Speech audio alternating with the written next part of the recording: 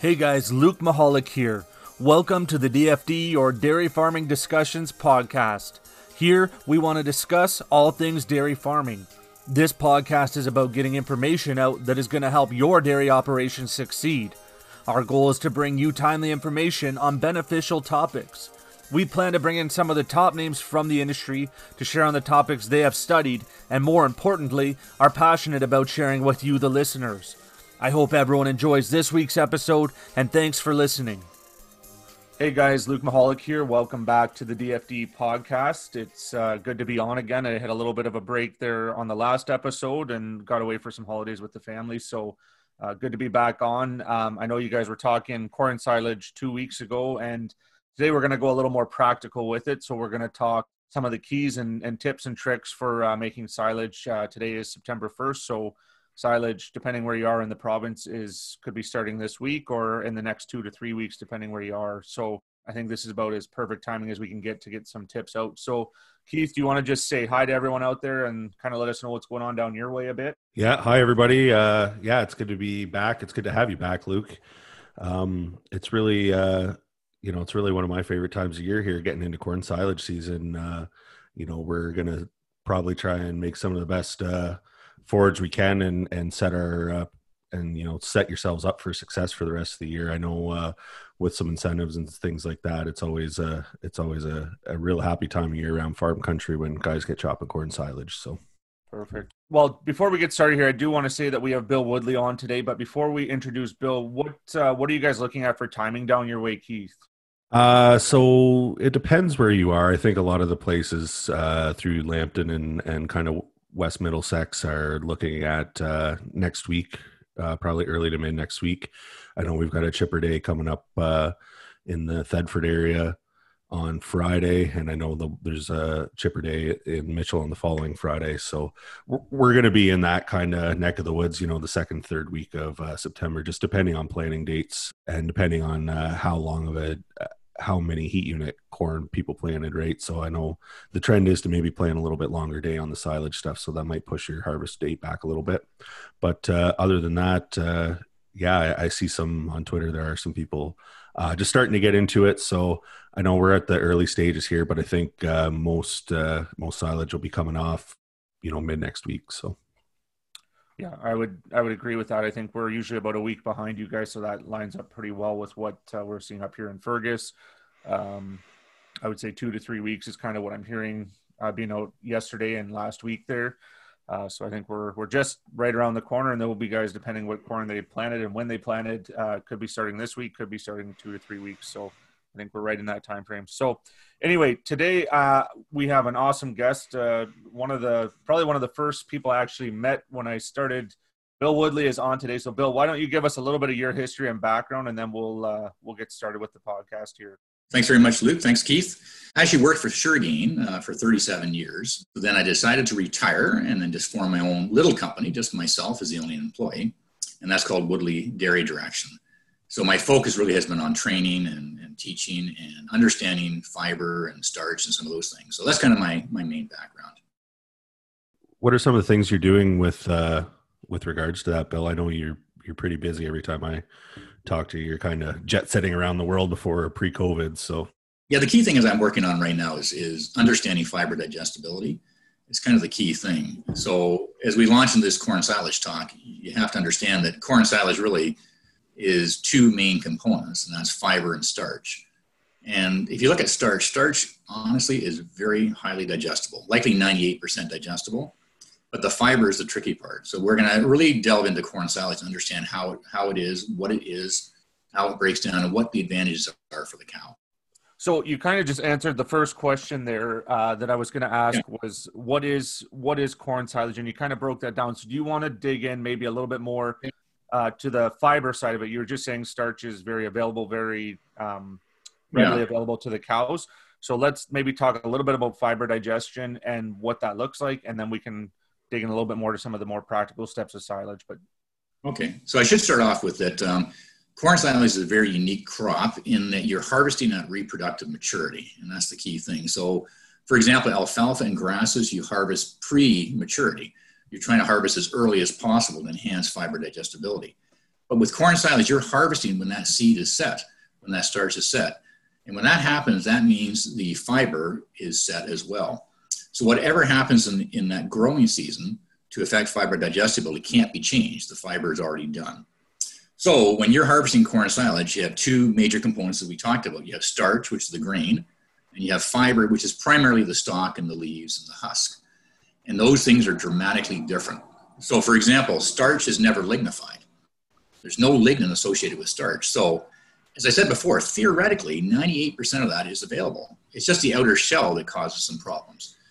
Now, the fiber is the tricky part. The fiber can change depending on the weather conditions, the amount of water we get, the amount of heat we get, and that has a big impact on fiber digestibility.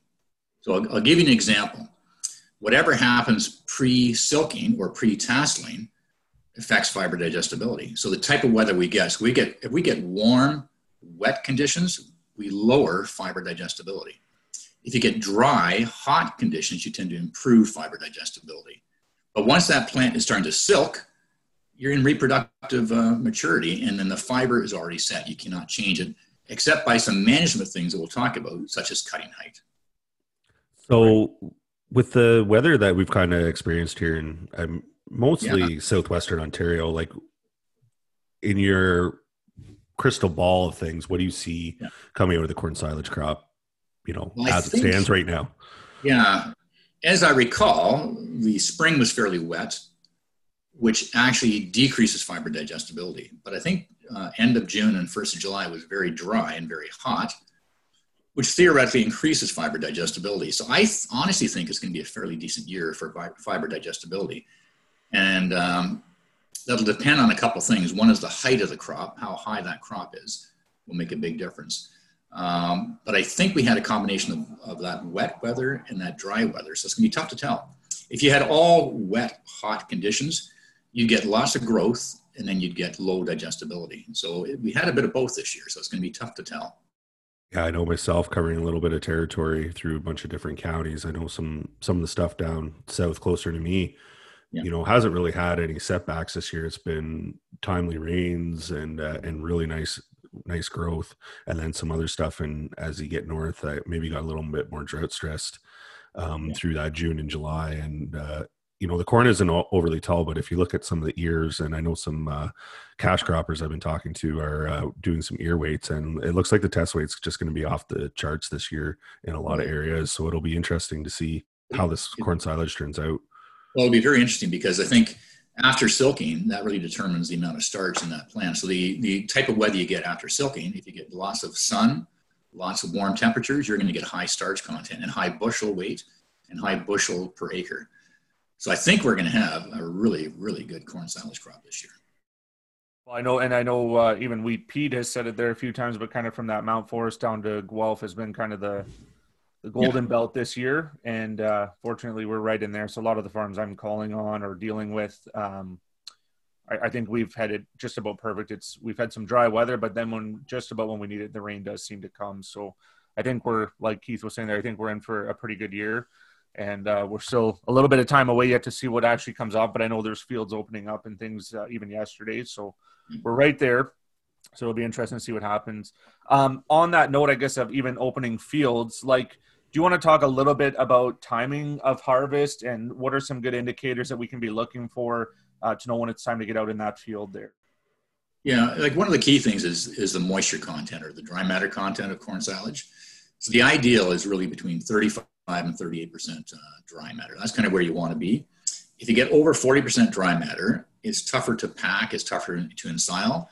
There's more chance of wild yeast growth happening in the spring. So, but to be honest, dry matter or moisture content is really a sign of maturity. So the 40% dry matter material is more mature, maybe a little bit more starch. But for the ideal dry matter content, you should aim between 35 and 38%. There does seem to be a bunch of chipper days that we are putting on across the province. Talk to your feed reps and out there, whoever's listening, that they should be able to get that for you pretty quickly so you can see right away what your moistures are at and know if you can land in that 35 to 38% dry matter like we recommended there. Anything else out there that you guys like to look for to kind of gauge time of harvest? Anything besides just moisture that guys look at? Well, in the old days, we used to look at the milk line. That was kind of the key thing. But the reality is, with some of these stay green varieties, I think you're better off to look at moisture. You can look at both, basically, but moisture content really is a sign of maturity, and you want it at a point where it's easy to ensile and it's not too dry. That's kind of the key thing. And I would point out that when you're talking haylage, it's almost the same number. 35 to 38% dry matter is kind of ideal for haylage. And the reason there is that a lot of people aim for drier, and that tends to improve protein content and protein, the bypass protein, but you have higher leaf loss and it's tougher to pack. So rule of thumb, 35 to 38 for all your wet forages. Right. It kind of works out very easily. Yeah, and I know we'll get into inoculants a little bit later, but I know that you do need that moisture to make sure that you get a good population of those inoculants and get that bacteria up and growing. So. Yeah, exactly. So when it comes to, like, I know when we're actually kind of visibly looking at the kernels and the cobs and we're going to pull them, like, where should we be looking at the milk line, and what kind of indicators are we looking when we crack that cob open and look at the kernels? Yeah, I mean, the old rule of thumb was, half milk line, which means you had a lot of the starch accumulated there. The problem is in some years, you see the drop in dry matter happen quite rapidly. So if we get a dry, hot September, that dry matter will drop quite quickly, or will increase quite quickly, sorry. And you're going to get ahead of yourself. So you're almost better off to start early if it's going to take a week or two to harvest all your corn silage, because the hot, dry weather will increase drying down. And you really want it in that time frame. But about half milk line would work really well. Yeah, and I know, I think that's maybe some of the issues we're seeing with some yeast and molds this year is that, we had that really, really hot stretch around the farm show last year. And I think a lot of the corn silage, and it was a later harvest in general, but I think a lot of the corn silage maybe got away on people, because I know just even looking at people's programs, there's a lot of that 40, 43 dry matter corn silages this year, and we're seeing increased numbers of yeast and mold. I know I pulled a TMR sample the other day, and it was 29 million CFU on the wild yeast. So I think it was, I forget what the number was exactly, but for every so many million, you're supposed to discount the energy. So I wonder if we just weren't getting that energy into the cows. The yeast were getting a hold of it before we could, before the cow could. So. Yeah, exactly. And the yeast really, they proliferate in aerobic environment and heat. So what happened this year, we had a hot summer. If you had a bunk face that was open, those yeast multiplied rapidly. So you didn't see a problem in the wintertime in minus 20-degree weather, but man, when it hit this summer, then everything happened. And that's where we saw a lot of drop in butter fat, a drop in intake, and some of those problems. Yes, so if you have a drier corn silage and you have and more of an aerobic environment, which is it has access to air, which is outside of the bunk, all those things can impact the yeast growth. So for example, yeast don't survive well in low pH. So, and Keith will talk about some inoculants, but if you drive the pH down to low pH, that tends to help a little bit. But you have a hard time doing that in dry corn silage or dry forages. Right. This is why the moisture content or the dry matter content is critical to keep that face moist and not wet. But the yeast love to grow, and if they have substrate, which is usually starch and sugars, which is corn silage, they grow. What is, like, if you're saying a lower pH, what is it? Like, are we talking under 4.5, under 4? The corn silage theoretically less than 4. So corn silage is an ideal crop to ferment and drop the pH. So again, we'll talk about inoculants, but most of those what we call generation 1 inoculants, which are lactobacillus, that'll drive pH down quite dramatically and preserve the crop. And then you have a high pH. Some of the other inoculants, which are the buchneri, will actually take the lactic acid, which is being produced, and convert that to acetic acid and raise the pH. But what it does in that situation, it improves stability of the bunk face. You may want to have a strategy if you have a wide bunk face to use a buchneri inoculant in there, because that's going to preserve bunk face management. It's hard to override a dry forage. That's the problem. It's really tough to do. So you're better off with that 35 to 38% dry matter forage. Some of the questions we get is, how do we transition from green to fermented? How long does it take to ferment? Like, what should we do? So in a perfect world, say we get it up, get inoculant on it, get it packed well, how long until that new crop is fermented? Yeah, I'd say 3 weeks. But there's a caveat to that, and that is the starch. The starch digestibility, especially on dent corn varieties, is slow to break down. And the reason is you have an outer shell, and that's a protein matrix called zein proteins. They take time to break down. So what you need is time in the silo and enzyme production to break down that protein. So for example, a lot of companies talk about you're better to feed their corn silage in 3 months. Why are they saying that? Well, it's the starch. The starch availability is the thing. So what happens is around January or February, everything seems to work better. The starch is available, things are happening. But in that first month, the starch is not working that well. And the reason is this protein matrix that is encapsulating the starch gets a little tough to break down. But it goes into another question, and that's we have a lot of questions about floury corn versus the regular dent corn.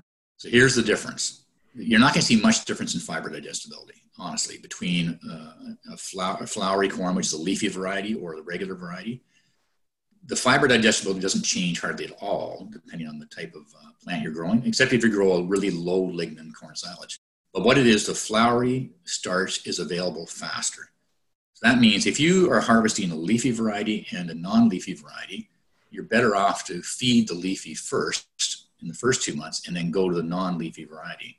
And the reason is the starch availability is faster. But it's a moot point by about February because they both have high starch availability over time. So by the middle of the winter time, they both will work equally well. And the reason is the starch availability is higher because of the enzymes.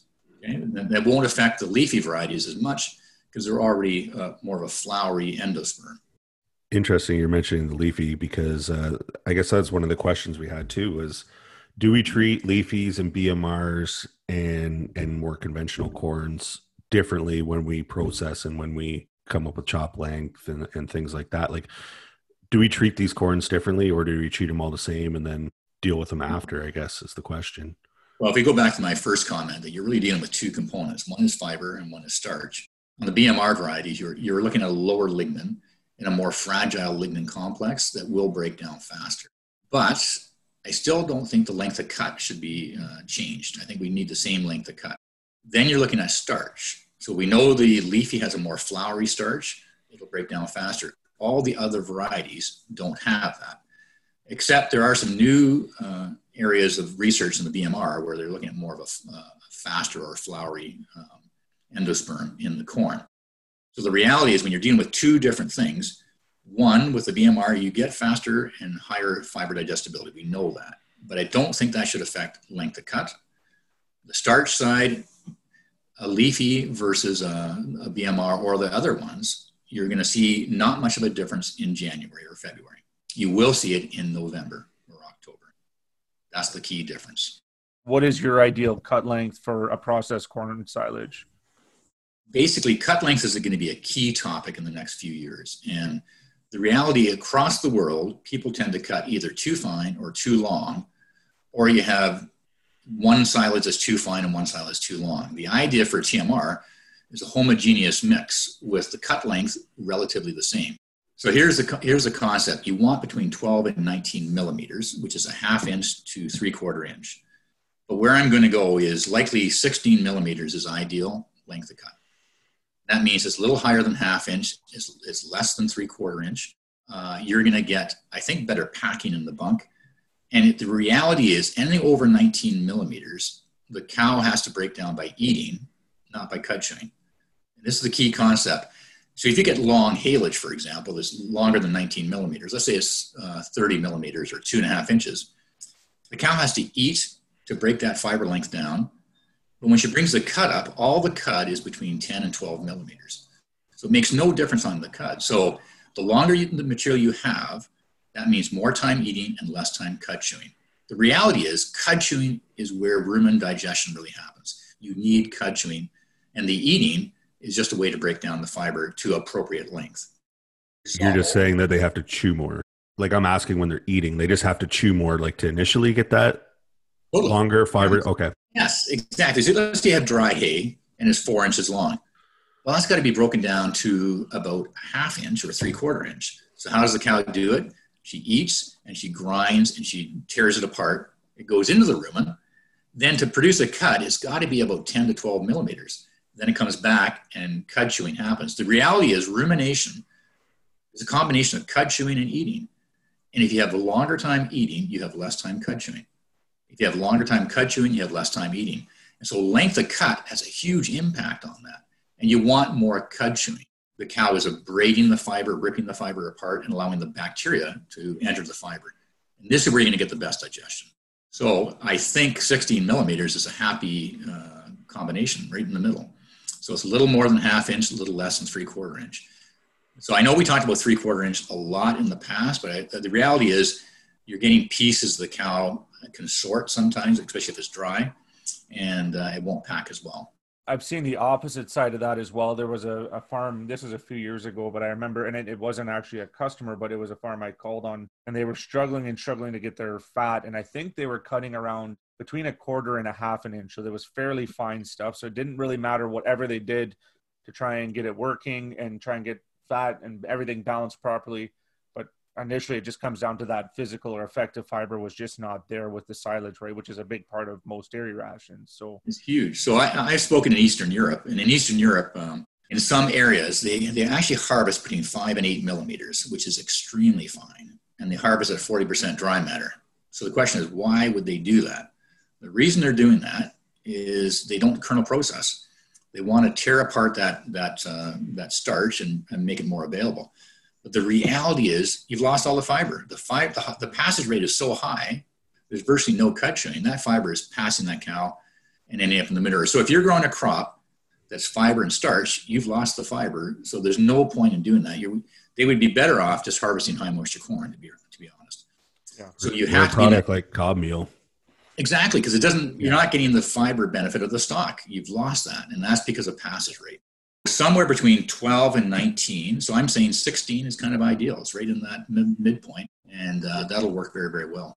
So that like 5/8 area, like 5/8 of an inch, I guess, for the imperial folk out there. Yes, exactly. Now, the key thing with corn silage is easy to maintain the length because you're chopping a stalk. The leaves don't matter as much, but with things like grass and alfalfa, I tend to go a little bit longer. And the reason is you get more variation in cut length, if that makes sense. So if you're cutting grass, for example, you're going to get some pieces are going to be 25 millimeters, some are going to be 12. It's all over the board, even if you aim at 16. So I tend to go a little higher there because you're going to have a wider distribution of particles that are small and particles that are high. But corn silage is a big stalk. It's easy to cut if the knives are sharp. Do you want to just maybe talk about some of the pluses and minuses of processing and not? Because there are definitely still guys that are not processing their corn silage. Yes. So basically, kernel processing is designed to process the kernel. That's the key thing. So all you're looking at is starch availability. So theoretically, the finer the better. That's bottom line. The finer the better is the way you want to go. The research shows it has no impact on fiber digestibility. So that's one thing you got to think about. It does not change fiber digestibility at all. So you're not affecting the fiber. You're not changing that at all. It's just starch. So to me, the finer the better. Now, it takes more power and more energy to do that, but you want it fine to get that starch available. And that's kind of the key thing. So I really think as fine as you can make it is kind of the key. Yeah. The fiber will be intact. The fiber will be intact. It's not going to change the fiber digestibility. Yeah, I know. So when producers are looking at, like I know we do the ½ liter cups or whatever, like what should, ideally, what should we be seeing? Like, I know the old rule was 2 kernels, half or more, not processed. But I know I've been reading some stuff lately that, you don't want to see anything bigger than, a half a kernel in there. Yeah, exactly. To me, the finer the better. So it's hard to describe, but those chunks have that outer protein matrix on them, right? You're trying to rip that apart a little bit. So the one thing to think about, though, is you are exposing starch. That's the one thing. So even if it's cracked, the starch is exposed. And sometimes what you see in the manure is that outer shell, which is the protein side. So it's not the starch. So the way to do this is, to me, the finer the better. That's going to help things a little bit.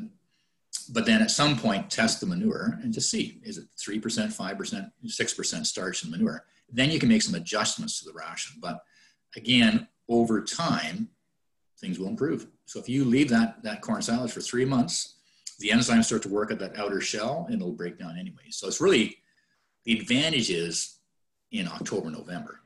That makes sense. And that's the advantage, right? You're trying to make things available right now. If you have lots of supply and you don't have to feed this till January, then it's kind of a moot point. It will be available by that point. I wonder about cutting height, if you want to talk about cutting height of the corn silage. This is the most well-known research in the world, in that everyone has research on cutting height. The bottom line, when you cut higher, you're taking the bottom part of the plant off, which is low digestibility.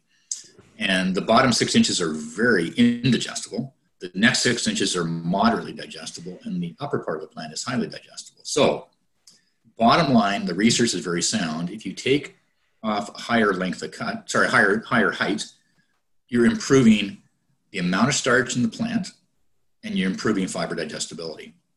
Now, I've done surveys of audiences in Ontario. Everyone knows this, but most people, I see a tendency, don't cut high. They cut at about 6 inches. And it's something to think about. Look at your corn silage. If it's over the top of the tractor, I'd cut it higher. If it's below the tires, cut it lower. It just will improve digestibility of the fiber. It's kind of key.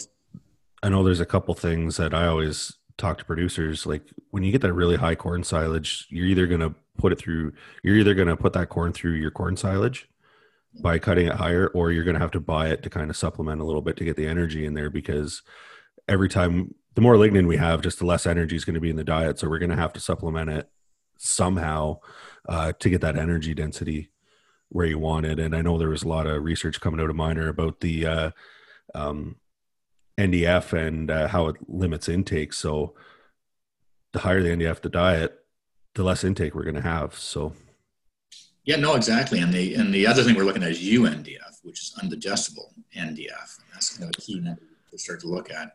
But UNDF is a 240-hour measurement that really shows how unavailable it is. And in our system, we would look at a number called G fraction, and that would tell us how unavailable that product is. And you see a huge variation. So to me, I'm always a proponent of the best fiber digestibility possible is the best way to get production. So almost always cut it higher. But, it depends on tonnage and inventory and all those other things. It looks like a lot of places across the province. I mean, out east sounds like it might be a little bit of a different story, but in central or western Ontario, it looks like we're going to have a pretty good crop. So this would be a year that I think you could go higher, still have lots of inventory, and really increase your grain percentage in the sample, right? Your starch, carbohydrates, however you want to talk about it in your silage sample. Let's shift gears a little bit here, Bill, and talk about one of my favorite subjects is density. What should the target or the goal be for density on our corn silages in bunker silos? I forget the numbers, Keith. I think is it 15? And the problem is we use pounds and we use metric, and I always get them confused. Yeah. I'll throw it back to you, Keith, but there must be a number like 15 pounds. Well, I think like a minimum. I think the research will tell you 15 to 16 pounds of dry matter per cubic foot. But I mean, more is always better, especially if you're a little bit challenged for having enough space for inventory. I mean, the higher the density that you put in there, the more just feed you can put in that bunk, and it's gonna shrink less. It's gonna ferment better. It's all about aerobic stability. So the tighter you can pack that and get that oxygen out of there, the better off that fermentation is going to be. So, I've seen anywhere from 12 to 22 on farms here in Ontario. And, if you're always looking at the higher end of it, that high teens, low 20s, you generally don't see a whole lot of spoilage on that pile either. And, denser is better, more dense. And I guess the key thing is, what are the key factors then to go from a 12 to a 22? Like, how do those guys do it? What's the key? It's a combination. I think it's a little bit of chop length, like you had mentioned earlier. Like, I think if you're going to chop at that 20 to 25 mil and it's a little bit drier, you're just not going to be able to get the density there. You always hear producers complain about packing things like rye and oats and things like that after it's gone into reproductive, because all of a sudden that stem isn't a stem, it's more like a straw, like it's not leafy, so it's a lot tougher to pack. So the corn is a lot like that too, where it just doesn't seem to mesh together and you just can't get the density out of it. But back to it comes down to chop length, moisture, delivery rate from the field. So I know the rule that everybody looks at is 800 pounds of tractor weight per ton of silage per hour. So like if you're bringing in 100,000, or if you're bringing in 100 tons of silage an hour, which is I think relatively standard when we get into corn silage, you're going to want to have 80,000 pounds of tractor weight on that pile. And then there's a lot of other things too, layers, how thick that layer is going to be, what you're pushing it with, things like that are really going to affect the density. But I think it's one of those things that farmers really resonate with them because it's something that is tangible and they can see. So when we get out there and get talking and doing densities in the winter and in the summer, it's one of those things that we can really, impact the outcome of the feed without much of a time investment. Like it's just time packing or repetitions over it that will really increase it. So basically the simple equation for anybody doing a bunker is just your tractor weight divided by 800 pounds will tell you how many pounds you should be bringing in an hour. So what Keith had just said there, the 80,000 for 100 tons makes sense. On some of these bigger piles too, I'm seeing a lot more a trend to having, multiple packing units on there, because even these articulate tractors are, if you can get them up to 60,000 pounds, you're really pushing it. Like a lot of them are that 45 to 55,000 pounds, even loaded with fuel and weighted up. Because everything that we're trying to do in silage, we're trying to prevent in the spring with compaction. So, you want a lighter tractor going across the field in the spring, or you're going to see it all summer. But then when it comes to silage time, you're going to want more weight on that machine. So I've definitely seen a trend to, putting a second unit or even sometimes a third unit if you get in some 80-foot wide piles or 60-foot wide bunks or some of these drive over piles that we're starting to see pop up around the country. So. Yeah, for sure. Keith and Bill, this next topic I think we should jump into is inoculants, which is a little bit more out of my realm, but do we want to give out kind of inoculant 101 and then kind of talk about some of the different varieties and things like that? So maybe Bill, what are inoculants and how do they kind of work to improve our corn silage for this year? Yeah, so what's happening is that there are wild bacteria in the field, and when you bring them in, they're going to go through some sort of a fermentation pattern. So with inoculants, what you're doing is controlling the fermentation pattern. That's probably the key difference. So without inoculants, you have virtually no control. You're letting it up to nature to do the fermentation, other than packing and stuff. But with inoculants, you have a controlled fermentation pattern, and that's what you want. So you're trying to drive the pH down. The packing is trying to make it more of an anaerobic environment. Then you're trying to drive the pH down. And when you drive the pH down, you stop some of these things growing, like the yeast and that type of thing. So you have a controlled fermentation pattern. That's really the key. And that will will reduce dry matter loss and improve the quality of the silage. Is there anything specific within the inoculants that we should be looking for, like when it comes to like bacteria strains and things like that? Yeah, there's there's three generations of inoculants. Generation one is the typical lactobacillus type product that drives the pH down by producing lactic acid. And that's been a very effective way of bringing the pH down. So when we talk about a pH of 3.8, that's because that lactic acid is a very strong acid, and it stabilizes the pH in the silo. Generation two was bringing in ingredients like the Buchneri inoculants. And the Buchneri inoculants, what they do is take the lactic acid, consume it, and make acetic acid, and actually bring the pH up a little bit. But when they do that, it improves stability of the bunk face.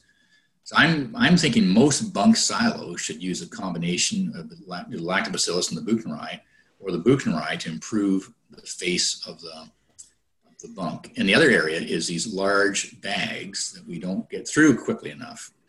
So if you have a 10 or 12 foot bag and you have a 60 cow herd, I think you need a Buchneri in there just to improve bunk face is kind of the idea. There's a third generation that has been worked on, and that's where the bacteria actually produce enzymes, and these enzymes over time can break down fiber.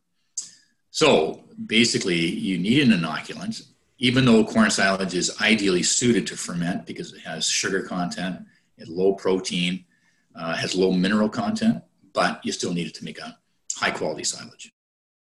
I think the biggest question I get out there around inoculants is how do we know whether it's actually paying for itself? Yeah, the problem is hard to see. That's the problem, and you don't usually do one bunk with and one bunk without and make some comparisons. It's really tough to do. But bottom line, the research has been going on for the last 30 or 40 years. It's very, very sound research. You do improve quality. You do improve or reduce dry matter loss. You get more tonnage and more tonnage that's going to work for the cow. So there's enough research out there shows it works. But then, application makes a difference, how you apply it, the moisture content, all those things have an impact as well on how it works. Yeah. But it does. I think there's enough research showing it works. It makes sense. Yeah, I know it. One thing I always look at, and it's easy to tell if they get their inoculant on right, is just kind of the bunk pile. So if they put a crown on the bunk, a lot of times you'll see that around the sidewall start to shrink down a little bit. And if you kind of take pictures of that over the years, you'll see that drop and drop and drop.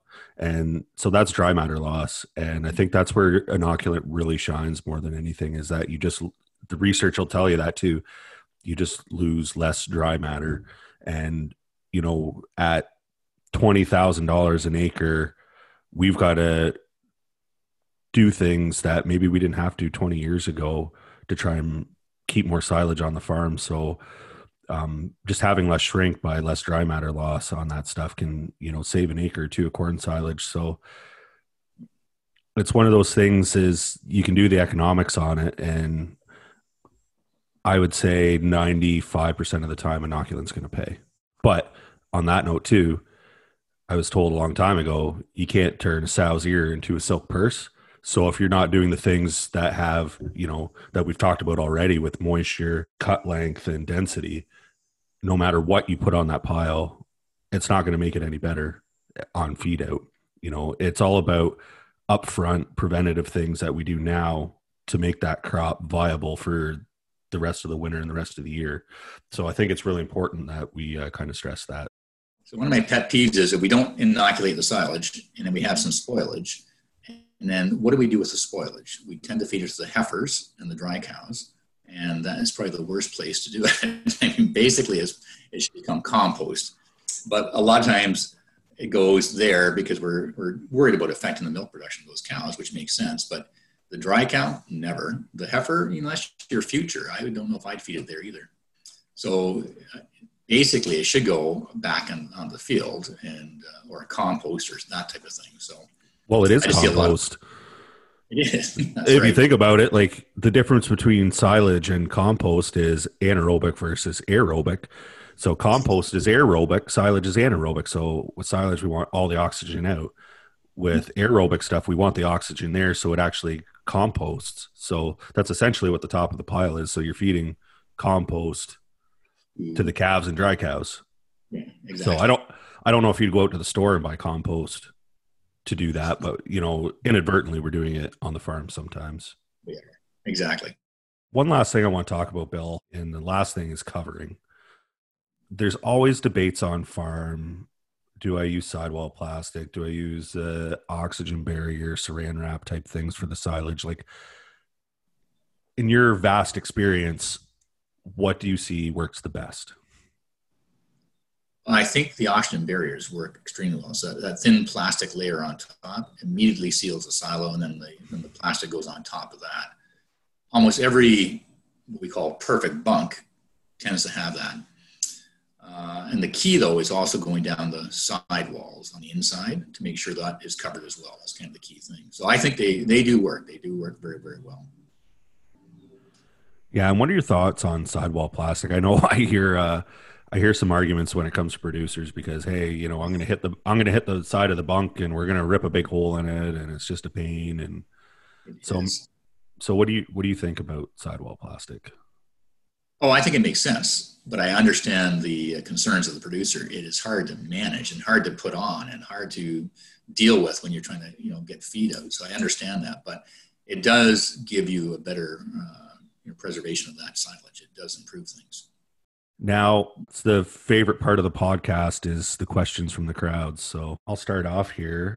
What is the best way to transition from fermented corn silage to unfermented corn silage? Okay, so the best way is always feed fermented corn silage. I figured that one was coming.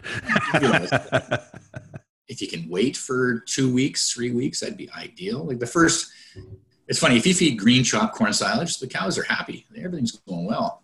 But then about a week later, things all fall apart. So if you can wait till that 2 week mark or 3 week mark, it tends to help. And then I tend to do things that will help rumen function. So add extra yeast, extra bicarb, do some of those things will at least keep the rumen working. That's kind of the key thing. And then, by 3 or 4 weeks, it'll be okay. But you're going to see a dip in production if you go too fast into that silage. Yeah, I wonder if it's just because we get it through that heat. You start feeding it through that heating phase, and it just turns the cows right off. So, yeah, intakes go down. They don't like it as much. So if you can get past that point, that's kind of the ideal. One of the other questions that came in is how often should knives and harvesters be sharpened and kernel processing checked? That's not part of my expertise. I'm not sure. I just know that sharp knives make a huge difference. And you can see that sometimes when you see trash. Everyone complains about the leaves and that type of thing. It's because the leaves are just being pulled through and they're not being cut properly. So, but I don't know how often you sharpen them. I really don't.